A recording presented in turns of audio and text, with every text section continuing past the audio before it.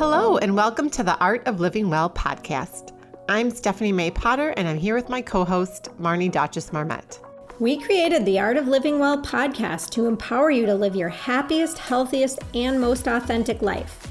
Each week, we will bring you inspiring and motivating conversations covering health and wellness topics, including fitness, mindset, food, travel, product reviews, and strategies from a variety of experts, including our own bank of knowledge. We are excited to educate, motivate, and inspire you to change the way you perceive health and discover your art of living well. Get ready to feel inspired.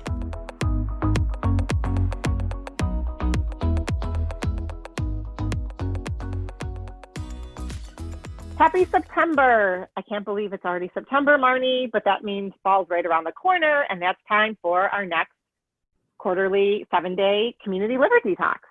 I'm so ready for it. It's back to school time and the weather's starting to change. Sadly, the weather's starting to change. And I'm really just ready to get back into my healthy eating habits. I feel like this summer, I've kind of been traversing and swinging between old habits and new habits, and I'm just ready to get on track. Absolutely. And I think that's what we want to talk about. And, yes, Marnie and I, are passionate about eating healthy, but that doesn't mean that we don't get off track either. And, sometimes those unhealthy eating habits that we sometimes go back to are hard to break. And that's why happy September.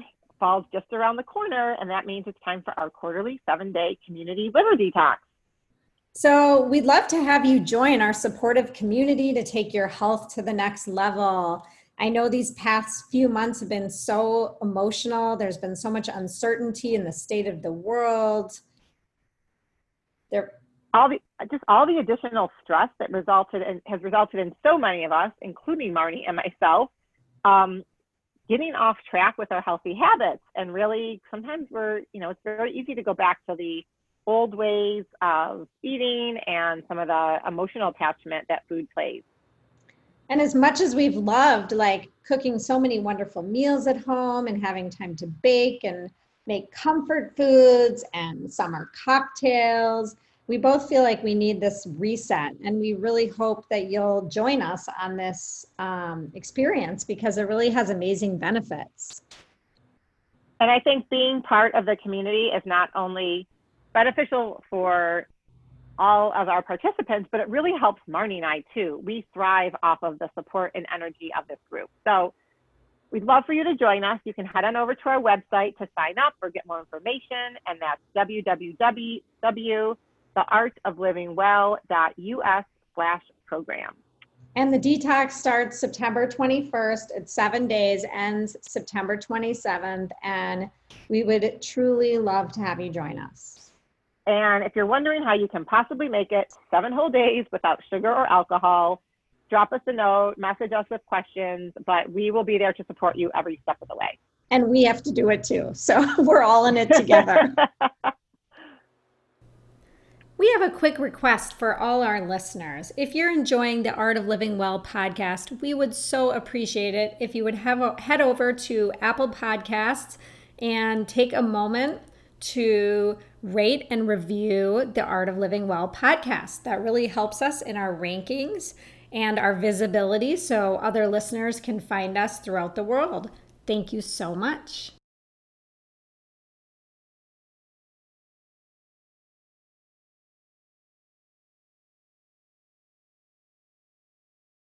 Hello, and welcome to episode 44 of the Art of Living Well podcast. Today's guest is Krista Margolis.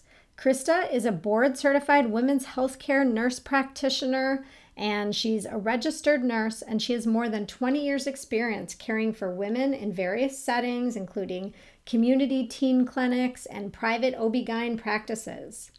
Krista is passionate about all-around healthy living, whether it's eating well, getting exercise, nurturing relationships, reducing stress, or just having fun. She really believes in each woman's right to choose what works best for her and for her family. Her goal is to give women the tools to help them feel their best at every stage, phase, and transition in life.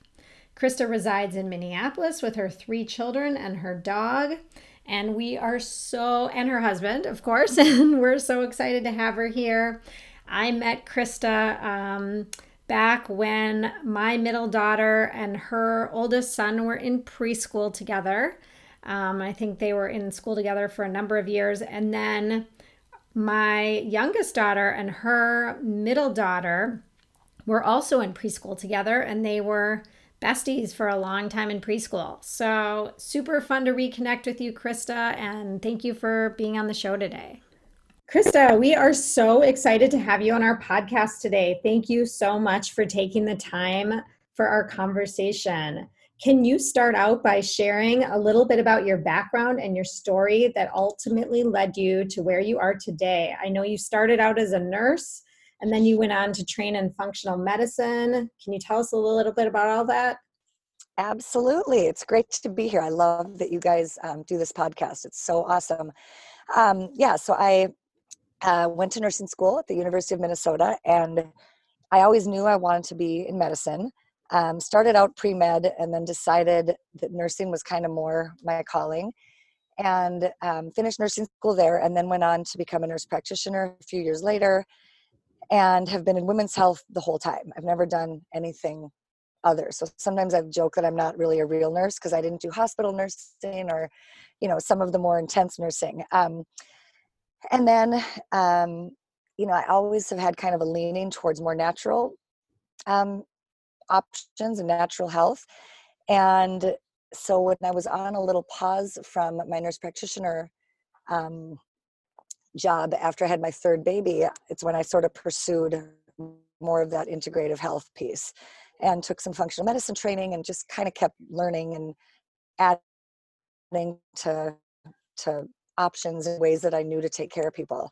And then that kind of landed me where I'm at today, which is in a conventional OBGYN clinic with the ability to practice for patients who want it, some of the more kind of natural therapies.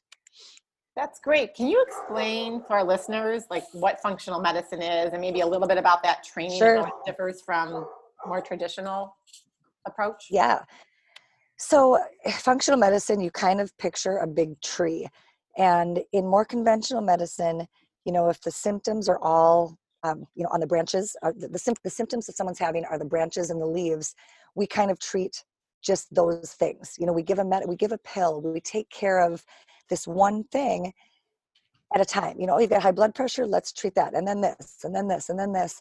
We're not going down to the roots. We're not going, okay, why does this woman have, A, B, C, and D?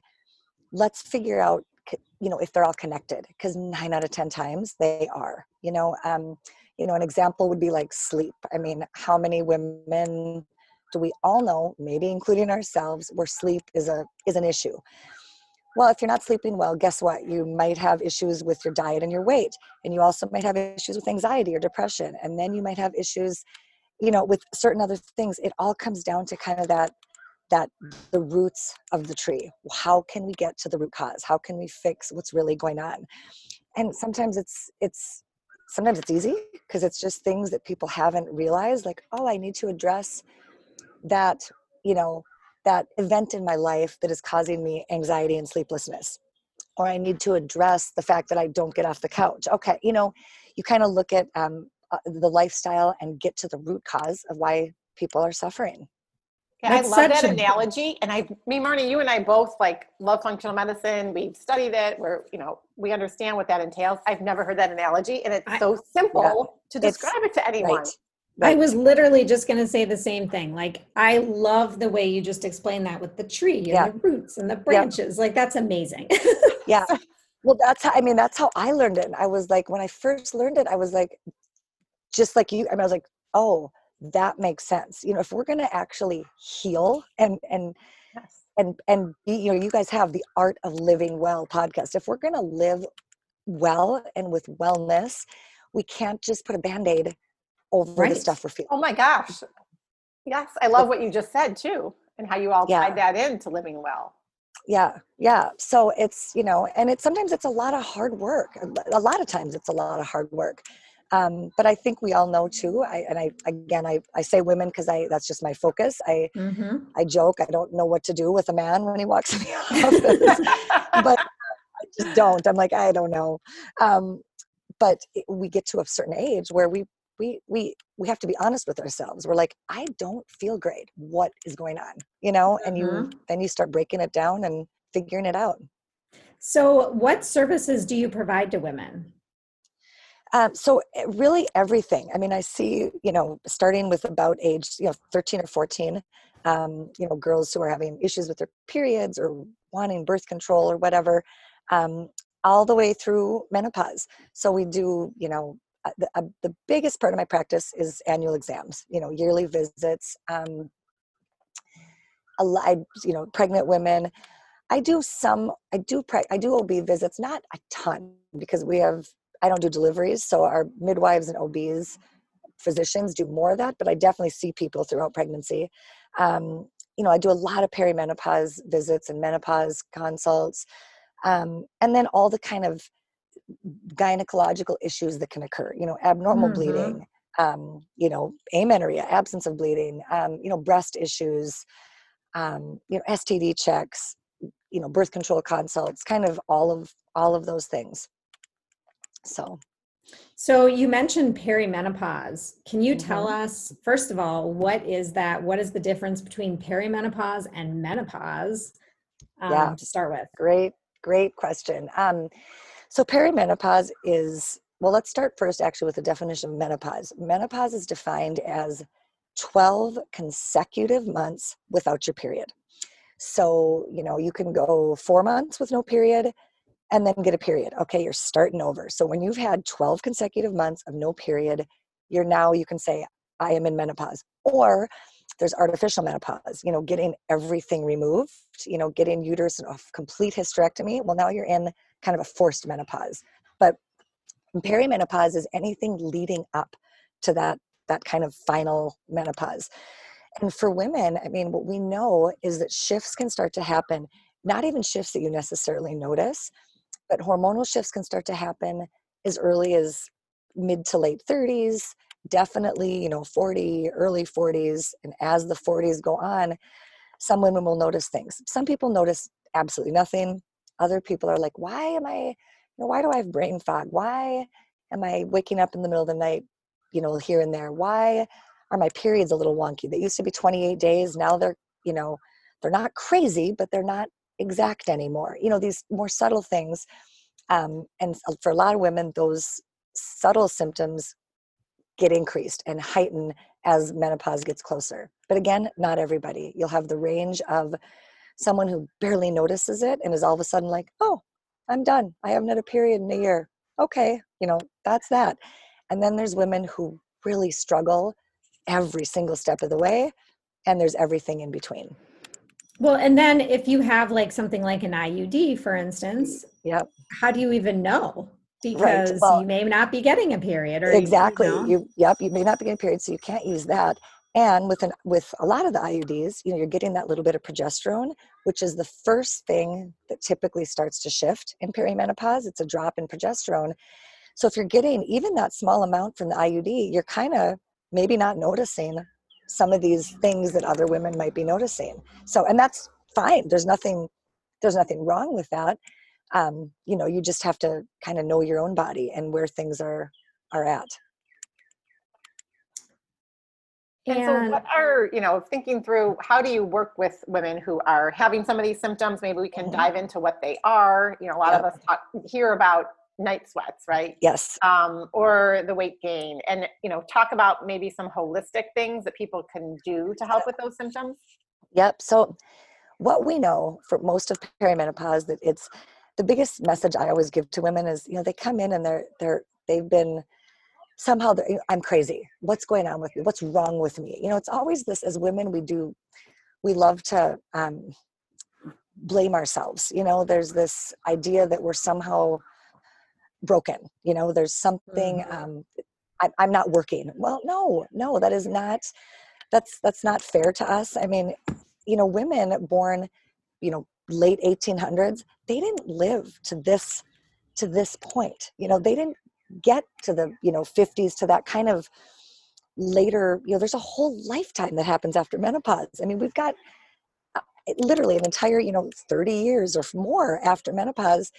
So it's not this dried up, useless, you're done time, and it's kind of been thought of like that, mostly if you look historically, by kind of a male dominated medical world. And I'd love to change that, because we're not broken. There's nothing wrong. Look what our bodies do for all of those years, starting in puberty. Well, starting at birth, we're born with all of the follicles we'll ever need.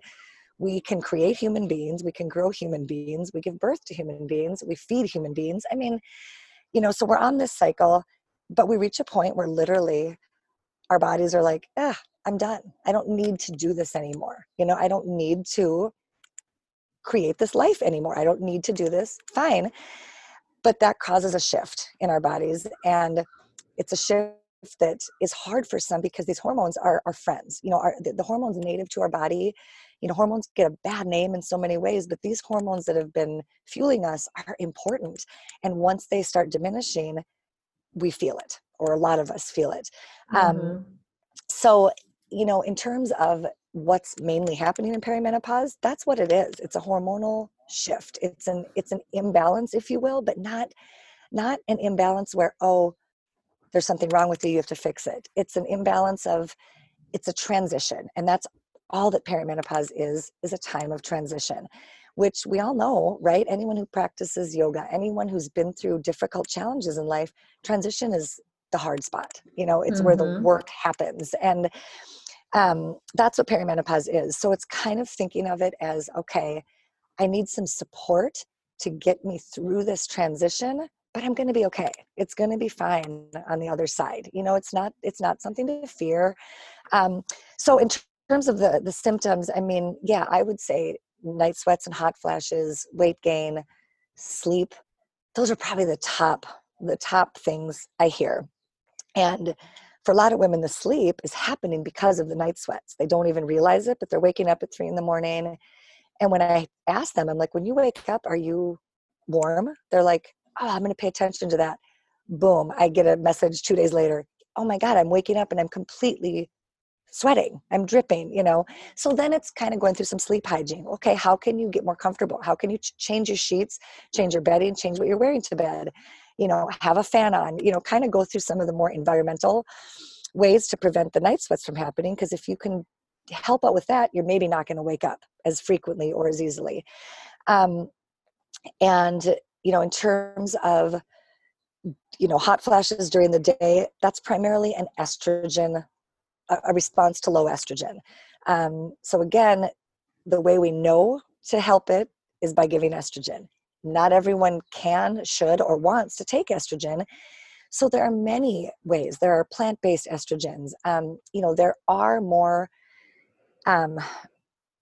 what's called bioidentical estrogens they're still hormones. So if you're someone who can't take hormones, these are not your answer, but they're hormones that are they're molecularly the exact same as what we make in our body. They're still made in a lab, but they're made to kind of fit right into that estrogen receptor perfectly to relieve us of these symptoms.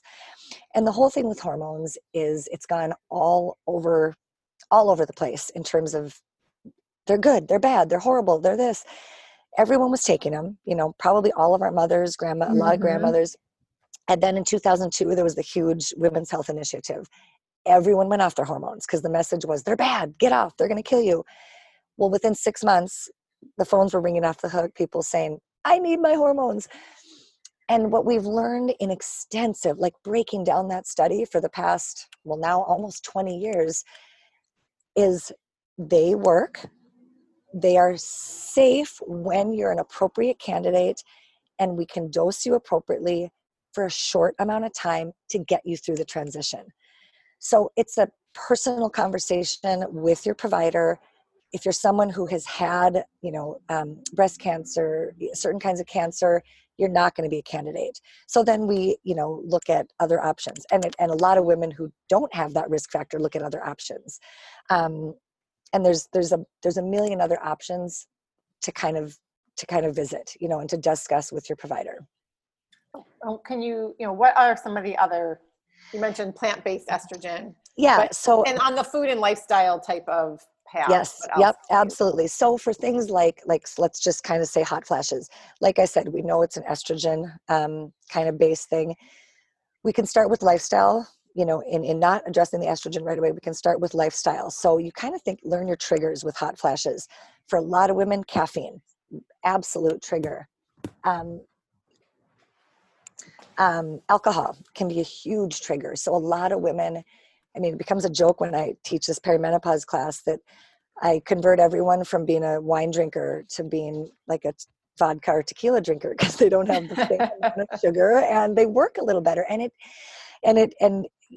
people have noticed a difference. So they'll think about your alcohol, sugar intake. We know what processed, complex carbohydrates, the sugars, we know what that does. We all know, we've heard the buzzword, whole foods, get rid of the processed sugar. That has been studied and looked at with hot flashes. So addressing that, stress is a huge contributor to hot flashes. So that's a hard one. A lot of these are hard ones because, you say to someone, okay, yeah, all you have to do is stop drinking wine, stop eating sugar, eat better, and get rid of your stress, and you're going to have no hot flashes. And they look at you and they're like, okay, bye. It's not realistic, but it's putting all this stuff together, and making a plan. So finding the way to address your stress level, mindfulness, yoga, nature, whatever that is, speaking to a therapist, exercise, whatever it is that you do to manage or address your stress is really important during this phase. And then there's environmental things. Obviously, being in a heated environment, hot tub saunas, a lot of heat, summer months can trigger hot flashes. That one's kind of obvious. Smoking, huge trigger for hot flashes. So addressing a lot of those things. And then in terms of the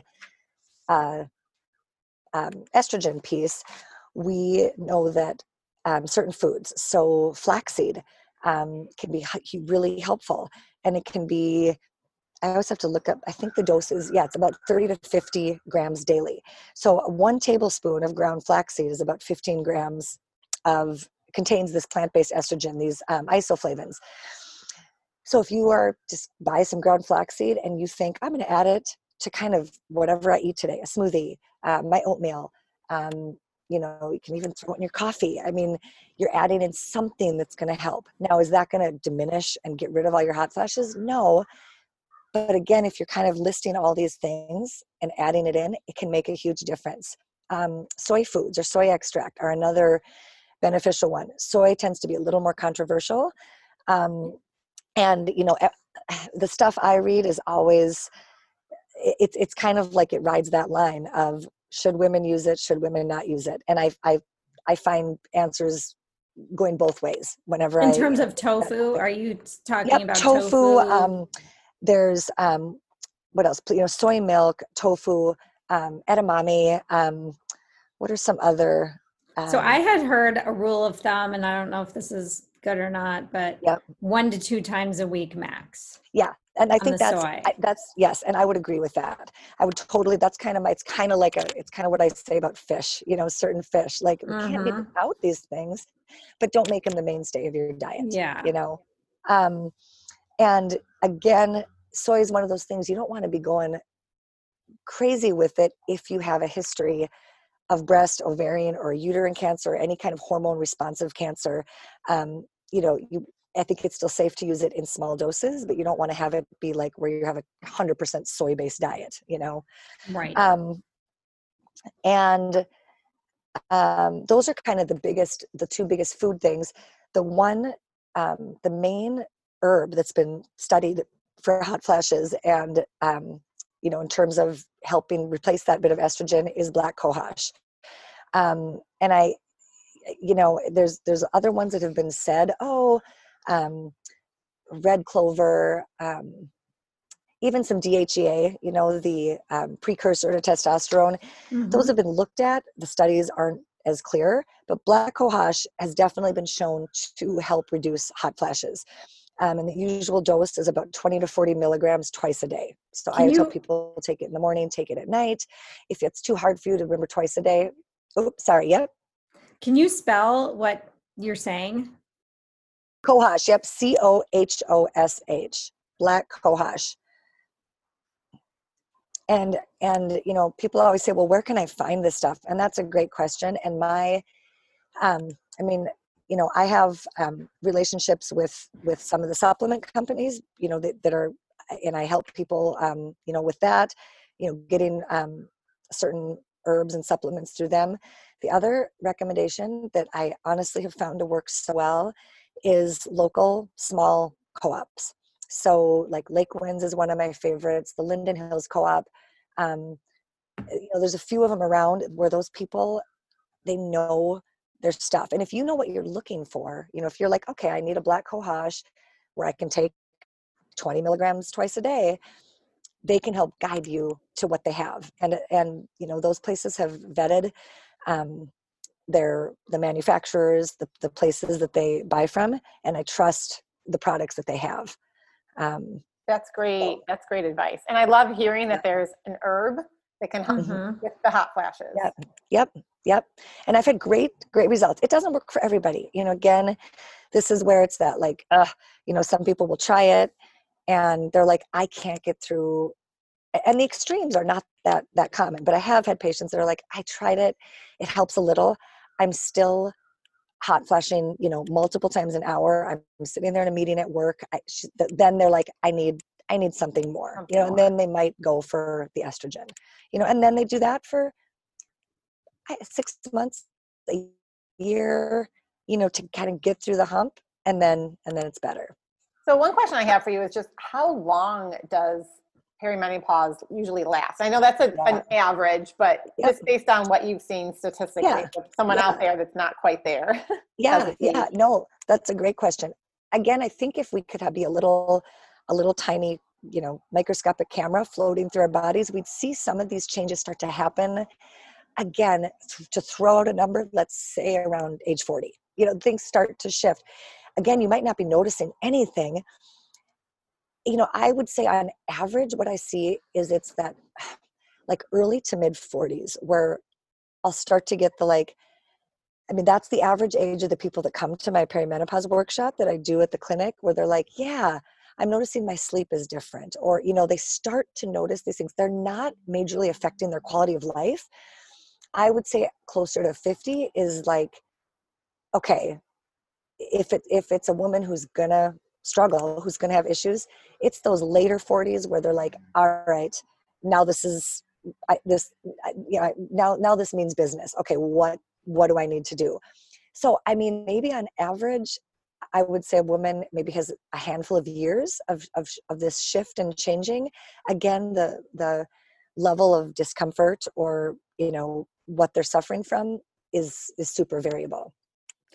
Well, and I hear a lot, you know, I'm in that 47 age range.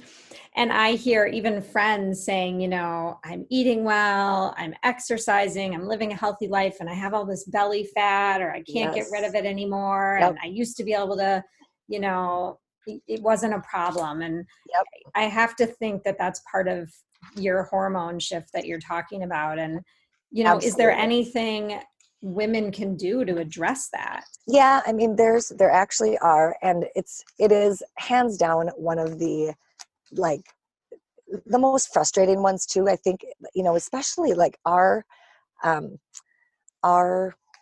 age group. You know, I'm also 47, and I think that like we've been raised, or not been raised, but I think as adults we've been in the working out culture, right? We all have our gym memberships and we're active, and we, you know, much more so than like, again, my mom was at this stage of life.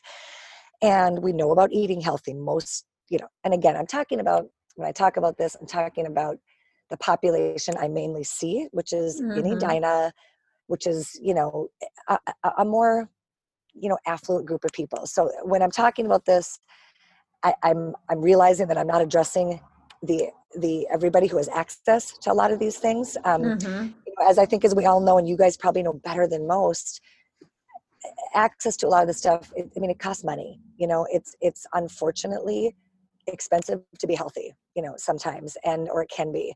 And that's a whole other topic. But so yeah, I get a lot of people, they're like, I'm eating healthier than I've ever eaten in my entire life. I've cut out this, I'm eating that, I'm eating the good fats, they're doing all the kind of right things. And they're like, what's with this belly fat?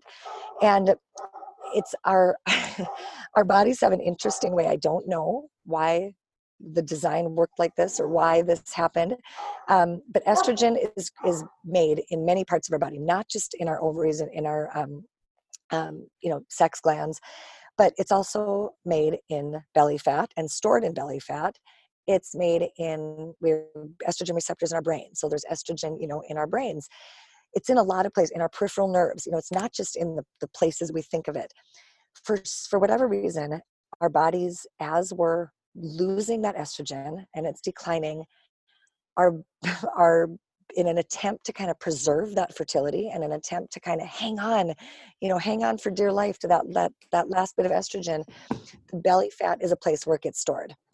And it's just a hard place to get rid of it. I don't know why that is. I've tried to figure out why our bodies did that. I think if you think back to kind of way back when, it's a protective measure.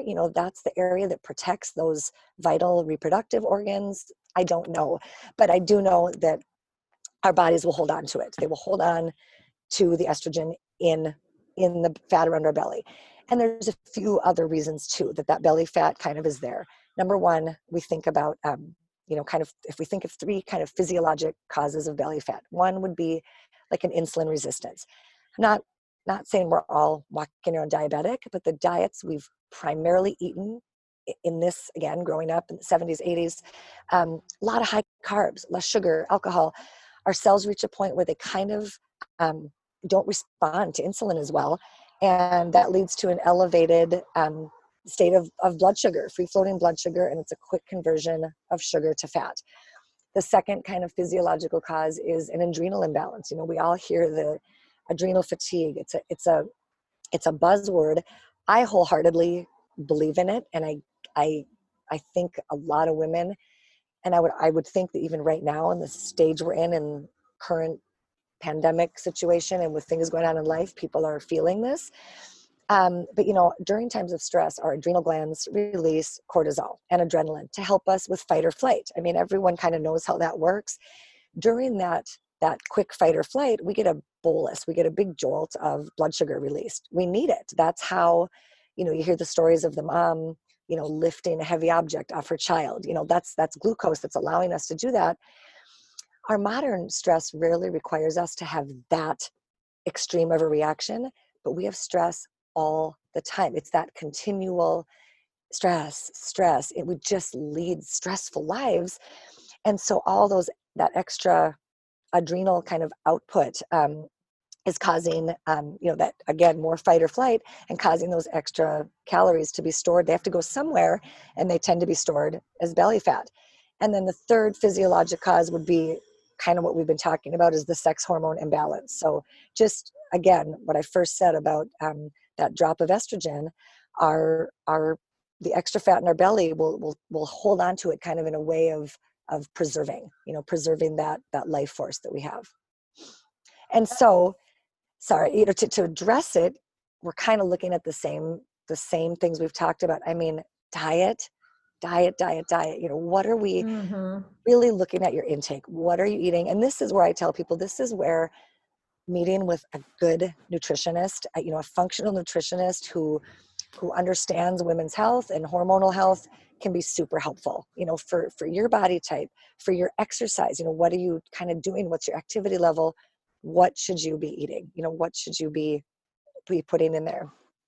We all know a good balance of carbs, proteins, fat. Fat is so important. And so many women still think of fat as bad. So looking at that, and then in terms of, the exercise, it's strength building. And that's another thing I can't say enough is, a a lot of people are so focused on cardio, and it's important for heart health and we have to keep doing it, but we have to be doing kind of old school strength work as women. We know that that helps balance hormones.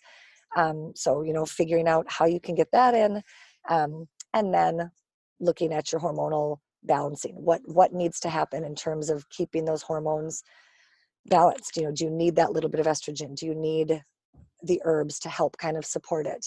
That's a whole piece of it also. I love everything you said, Krista. And I think, Marnie and I kind of talk about all these different, tips and pieces of advice that you had, but think about incorporating some of these regardless of how old you are right now. And for the moms out there that have teens that are entering, just starting to get their period, everything you talked about can help mitigate just the normal PMS symptoms years before you ever go into perimenopause. Absolutely. And so if you can start building some of these into your life now, as it relates to diet in particular and exercise and stress, my guess is, hindsight's 2020 here, but if I'd been doing this for the last 20 years, maybe when I do hit my 40s and early 50s, my symptoms won't be as bad, right? Yes, I believe that. Absolutely. Yeah, I think, and you mentioned a great thing with PMS. That's another thing I see a lot of, and a lot of these things we talk about, the exact same thing I tell people, with PMS. It's not an abnormal thing. A lot of people say, oh, if you're experiencing PMS, you're doing something wrong. Well, I don't totally agree with that. Our hormones are doing what they're doing every month, right? You have the rise at the beginning of the cycle, your progesterone stays up here, and then you have this sudden drop. It's very similar to postpartum. It's a very, very similar, thing that's going on in our bodies. And some of us are just more sensitive to that drop. I personally absolutely am.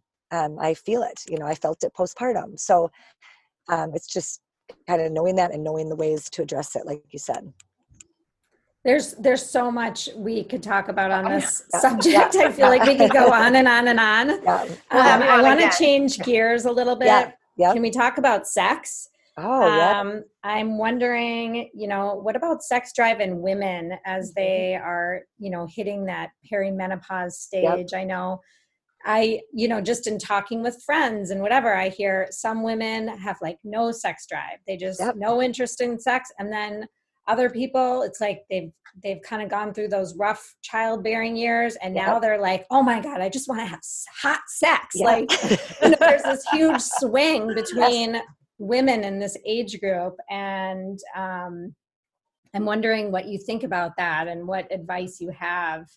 Yeah, it's funny because for 20 years, I have literally said, like I say this to patients, I'm like, really, if I had a nickel for every time a woman sat there, and when we're going over like for an annual exam, okay, we touch on all the different points of life. When it comes to that question, it's the unfortunately, the more the not common answer is it's amazing, it's great, but it happens. And when that happens, I'm always like, awesome, good for you. Right. More times, like, what are you doing? Yeah. Right. More times than not, it's not a like, oh, it's miserable, I hate it. It's the what I just said. Oh, my husband, wishes it was more. The same thing we hear, and the same thing women say is, once it's happening, it's great, it's awesome, but it's like the drive isn't necessarily there, and they're kind of like, I feel bad, I could just live without it. And I'm like, okay, well, that's a problem, right? We should, I hate to say the word should, it would be nice if we all were walking around a little more like, let's do it. So, but we're not. And I think something you said, Marnie, is so part of it. We go through those years of, oh my God, if one more person touches me, I'm going to lose my mind. It's just, we're just tired. We do so much as women and as moms, and it's just what we do. The whole libido in perimenopause is definitely an issue, because guess what? Estrogen helps with arousal. Estrogen is part of orgasm. Estrogen's a big part of all of it. But interestingly enough, I totally agree with you, Marnie. There are people in this age group who are like, I'm having the best sex I've ever had. I think there's a lot going on. So let's break down the physiological piece of, if you're someone who's had a really healthy libido and you're noticing it's dropped, that's most likely a response to the hormonal changes of perimenopause. Estrogen dropping, things, just not being as exciting. And then post-menopause, kind of once you're there, a huge complaint is vaginal dryness. The good news is that is pretty easily fixed with some vaginal estrogen, which is safe, which is okay to take, even if you've had a not good, healthy relationship. If you can't take like oral estrogen, it is okay to use it vaginally, and it does help. So can I ask you a question about that? Just because I'm not familiar with that. Is that different than like a KY jelly kind of vaginal dryness? Yep. And KY can work for a lot of people, but what happens is the estrogen is like, if you think about the vulva, the vagina, they're just perfused with estrogen all the time. And it's that pink, supple, moist, just like the inside of our mouths, it's a mucous membrane. Without estrogen, everything becomes more dry. That's why women tend to get injured more, kind of when they're working out. Our joints don't have as much synovial fluid. There's a drying effect without the estrogen. People talk about having dry mouth, dry eyes, when they're going through menopause. And that's why. But dry vagina, for sure. I'm not saying everyone will have that, but it's definitely noticeable. I can tell by looking at a woman's vulva if she's got enough estrogen or not. It becomes more pale and white and really thin. So you think about that versus supple and lubricated. Sex is not going to feel good when it's dry and thin and not as perfused with lubrication. So that's where the vaginal estrogen can be super helpful. There's creams, there's gels, there's a vaginal ring with estrogen, there's little caplets, little tiny intravaginal caplets you can insert, and they work very well for that. They're just kind of perfusing that tissue just where it needs to be. So you're not having the risk of swallowing it and having it go through the liver and having systemic absorption. It's the vaginal estrogen is just going where it's needed. If because I have plenty of women who get through menopause and they're like, okay, I feel fine. I have a few hot flashes, but I have vaginal dryness and sex is painful. So that's a way to address that. And how does is that a prescription, over the counter? Yes. Yep. That's a prescription. That is a prescription. Yep. And easy, not a hard thing to get. It's well studied, and it works. It definitely, works for people. So, the problem is some people are like, well, we're, just to throw out a number, say it's a 60-year-old woman and she's like, the drive isn't really there for either of us. So, well, maybe here and there have sex. And she thinks that just using the estrogen the night before she has sex is going to make a difference. Well, no, that it has to be able to, respond and have time. But again, people live and learn. They're like, oh, okay, I have to actually use this regularly to have the effect. Right. Exactly. Yeah. So that's the one piece of libido, that, and then we can look at, it's probably the hardest thing to say, oh, do this, this, and this, and it'll be great. We all know that's not the answer. A lot of people, if they pay attention, if they're not on any kind of like hormonal birth control or whatever, a lot of people can really follow it with their cycle. And I think it's fascinating when people actually really spend a month or two watching what happens. And by that, generally speaking, around that time of ovulation for women who are still cycling regularly, it's amazing. People are like, I kind of feel like an animal in some ways. They're like, all of a sudden they're like, hey, where's my mate? Where's my partner? But the interesting thing is, as women, and again, if we think about it from a very mammal point of view, there's a few days where we're like, all right, bring it on. The rest of the month, we can kind of be like, whatever, take it or leave it. And because again, there's that internal, very in our DNA drive to procreate. Whether you ever have kids or not, that doesn't matter. It's what our body's kind of telling us. We are mammals. And you think about mammals out in the wild, the females release a certain scent, when they're ovulating, and the males find them. And it's interesting when you think about it from that point of view too. I love how you talk about it like that. And I just have something just quickly came in my head, seed cycling. And you talked about flaxseed earlier. Yep. What have you found? What have you seen? Does that help with overall menstrual cycle, but specifically as it relates to sex drive and estrogen? Yeah, I'll be honest, I don't know that much about it. I've read a little bit about it, but I haven't done a lot with it. So okay. I can't totally answer that, okay. with any evidential, or put in practice kind of answers. Okay. I was just curious. Yeah. No, I'm actually curious too. I need to kind of think about that. I'm actually doing it right now, but we'll. Oh, interesting. I'd love to talk to you about it. Yeah, exactly. Side conversation here. Right. Can we pivot a little bit here? Tweens and teens and sexual health. Yeah. I know there's probably a lot of moms listening. What's the best way to talk about these issues with your teens? And I think you do some workshops. Yeah.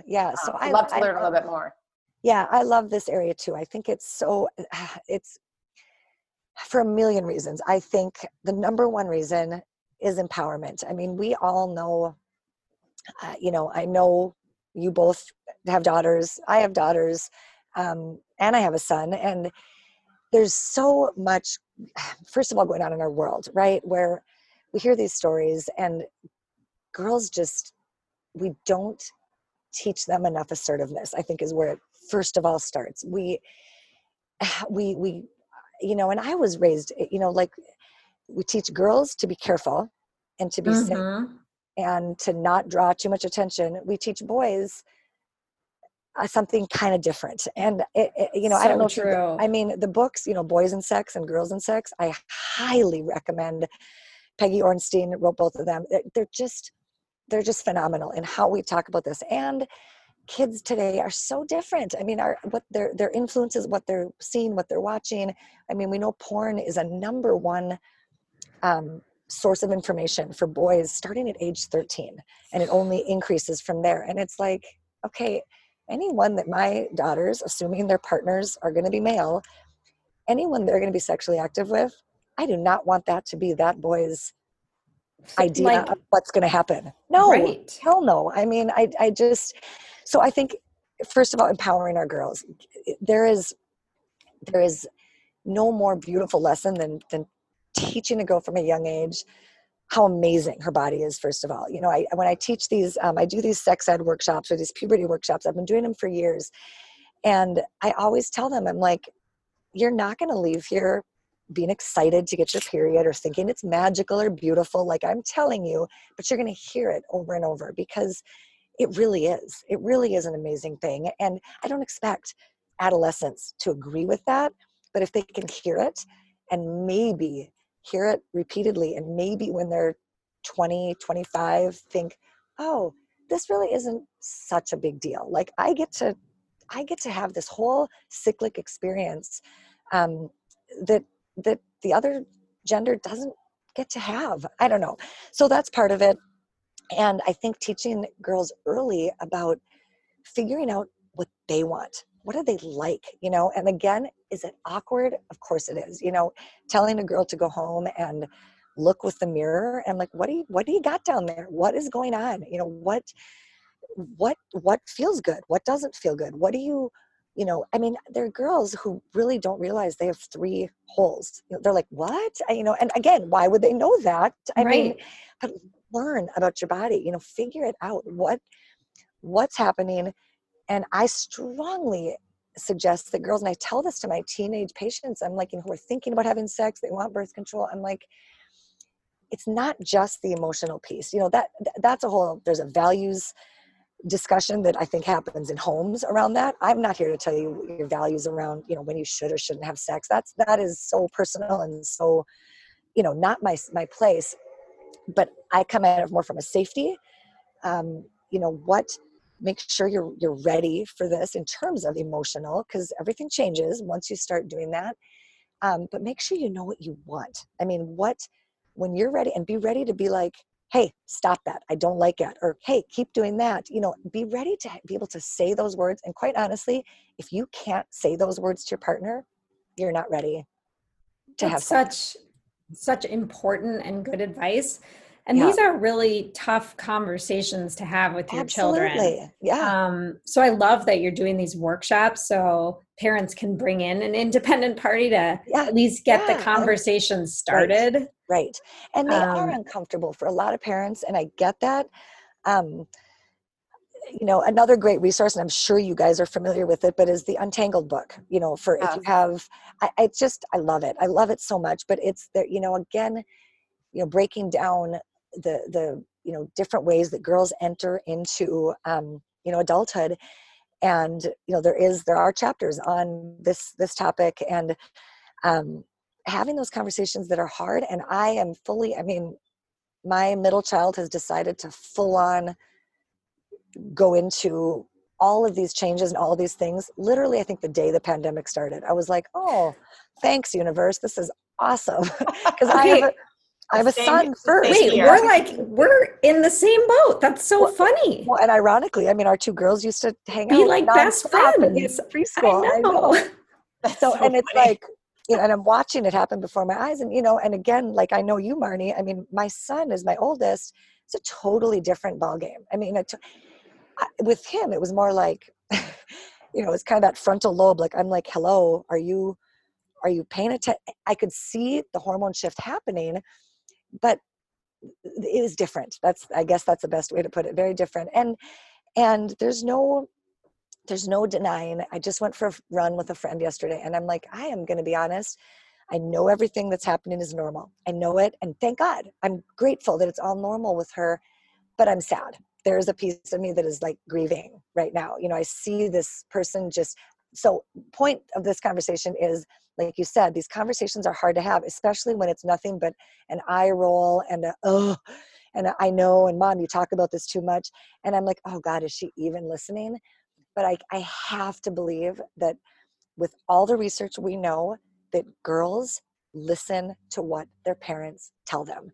They may not acknowledge it. They might not look at you and go, okay, Mom, thank you. But they're filing it away. They're filing it away for when they need it, and they're going to need it. They're going to need it over and over again.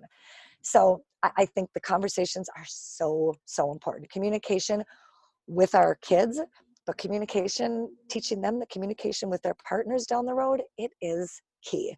And as soon as girls are in a predicament, and or not a predicament, I don't want to say it like that, even in a healthy, good relationship, when they can say, you know what, I thought I was ready, I'm not, back off. For them to be able to stand in that power, and that partner to be able to go, okay, yep, I hear you, I respect you, great, let's go for a walk. And when we can get to that point, I think it's going to be just happier and healthier for all these relationships. And even having a son, we actually all, our firstborns are sons. Oh, I love it. Teaching your son. Absolutely. The respectful, hopefully they know that, but like you said, they're watching porn, they're seeing all kinds of even the music.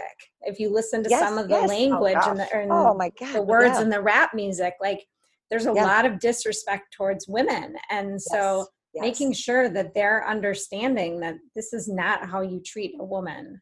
Absolutely. Well, and knowing that, we know so many, there are a lot of people who they're not witnessing it in their homes or their families, or, don't have that example set for them, which is, so, and we know that a lot of this starts at home. And that's where I'm like, God, we got to get this conversation out there. I don't know exactly what the answer is. Schools, communities, whatever it is, we have to get it out there so that everyone hears it. And I love what you're doing. And I think there was probably a generation where no one talked about anything. So it was just radio silence. So I love that we're having this conversation on this podcast and what you're doing, Krista. So I know you've done these workshops and you're pivoting a little bit with some of your workshops and taking them online. I'm just wondering, for people out there that don't live in Minneapolis or the Twin Cities, are you going to do these workshops with teens online? Yeah, that's where can we find you, yeah. and all that good stuff? Great question. As of right now, it's kind of in the works right now, trying to figure out the best way. Cause I'm like, well, do teens, part of what works well with the kind of teen, the puberty facts of life workshop is we incorporate movement, and there's such a synergy, how it is, like, and it's the same thing, quite honestly, with the perimenopause workshops. When you hear one woman next to you say, oh, okay, does anyone else have this? All of a sudden you're like, validated, like I have that too. It's the same thing with young girls. I'm trying to figure out if they would attend online and what that looks like. So we're working on it. I am doing a perimenopause like Instagram live thing on this coming Monday, actually. Well, I don't know when this probably won't be, I don't know when this is going to go live. So it'll be later in the summer, but later. Yeah. Yep. So, but I am doing some Instagram live things on perimenopause. So we can, I can always, send you info on that later. So yeah, as of now, nothing is set with the teen stuff, but we're getting there. Okay. Well, good. and I know that we would love to host a workshop with you. Yeah, absolutely. With social distancing practices in place, definitely. Maybe outdoors. Yeah, well, and summer's such a good time for that too, because we can be out, and absolutely. Yep. Yeah. So we'll make sure that we share that for people that are local. So where can they find you on Instagram and? So my Instagram, I'm so me and social media. I'm getting better, but my Instagram is KB as in boy Margolis, Margolis, and awesome. then Facebook also is just my full name. It's Krista, and then my middle name Bernhoft, Bernhoft, and then Margolis. Yeah, and I put, I try to put stuff on Instagram. I for sure put it on there when I'm doing something. And then I kind of link people to my clinics Instagram also, because I'll do stuff there as well. So. And as we wrap up the interview, one question we like to ask all of our guests is, what does the art of living well mean to you? Oh, the art of living well. I love it. I mean, I think of a few different things. For me, probably the number one thing that comes to mind is honesty and living in your truth. And that it kind of ties in everything we've talked about, teaching our children and having conversations with our friends, and, in conversations with the patients I see, what do you want and what do you need? And we all have that inner voice that I think we don't listen to so often. And if we all can just be still, just listen, in silence, and what is our deepest, not just desire, and I don't mean it to sound like extravagant. I mean, just what do we need? What is the universe? What is our body telling us? And we can get so much information from that, and then following that and doing our best to find what that means. And we live in a time where there's so many resources out there for people, and helping each other find those is key. I love that insight. I couldn't agree with that more. Listen to your body, and it will tell you what you need, Yeah. So beautiful. Beautifully said. Thank you so much, Krista, for coming on the Art of Living Well podcast today. Thanks, you guys. Thanks for doing this. I mean, it's great. It's a wonderful, wonderful resource for people to have. I just love it. So thank you so much. And have a great day. Yeah, you too. Yep. All right. Bye-bye. Take care. Bye-bye. We are so excited that we created these fabulous new products for our listeners to support our podcast. Yeah, we have 2 new recipe books, and one is curated for families. So there's lots of family-friendly recipes that both kids and adults will love. I've made these recipes for my family, and everyone enjoys them. And then we have a second recipe book for those that want plant-based foods, and maybe you're already eating vegan, or maybe you're just trying to incorporate more vegetables and plants into your diet. They both have shopping lists, and they're made with ingredients that you can find at almost any grocery store. You don't need to go to like a specialty store to find these ingredients. And we also created a Minneapolis Healthy Restaurant Guide, and we're really excited about it. We want to support our local restaurants, and it's really meant for you to find little gems in town that maybe you didn't know about. It gives you a chance to eat healthy out in a restaurant. The food is delicious at these places. They're sourcing local, sustainable foods, and we're just really excited to support our local healthy restaurant community. And then the last product that we created is our favorite Art of Living Well podcast water bottle. It's 24 ounces. You may have heard us talk about this on stories because it serves both hot and cold beverages. There's a straw. You can use it or use it without the straw, and it's perfect for on the go, at home, wherever, and it'll help keep you hydrated. So we'd love for you to try our products and support our podcast. As our listeners, you can head on over to our website, which is www.theartoflivingwell.us/products, and order yours today. Maybe even give one as a gift.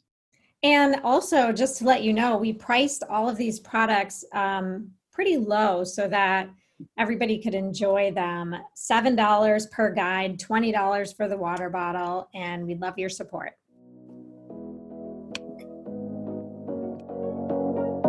Thank you so much for listening to the Art of Living Well podcast. We are so grateful that you joined us today. If you enjoyed this episode, please share it with a friend or anyone else you think may benefit from this information. We'd love for you to subscribe to our podcast, leave us a review, and tag the Art of Living Well podcast on social media. If you want more inspiration in between episodes, you can find us on social media at theartofliving_well on Instagram and Facebook, where we will share snippets from our daily lives and our journey to living well.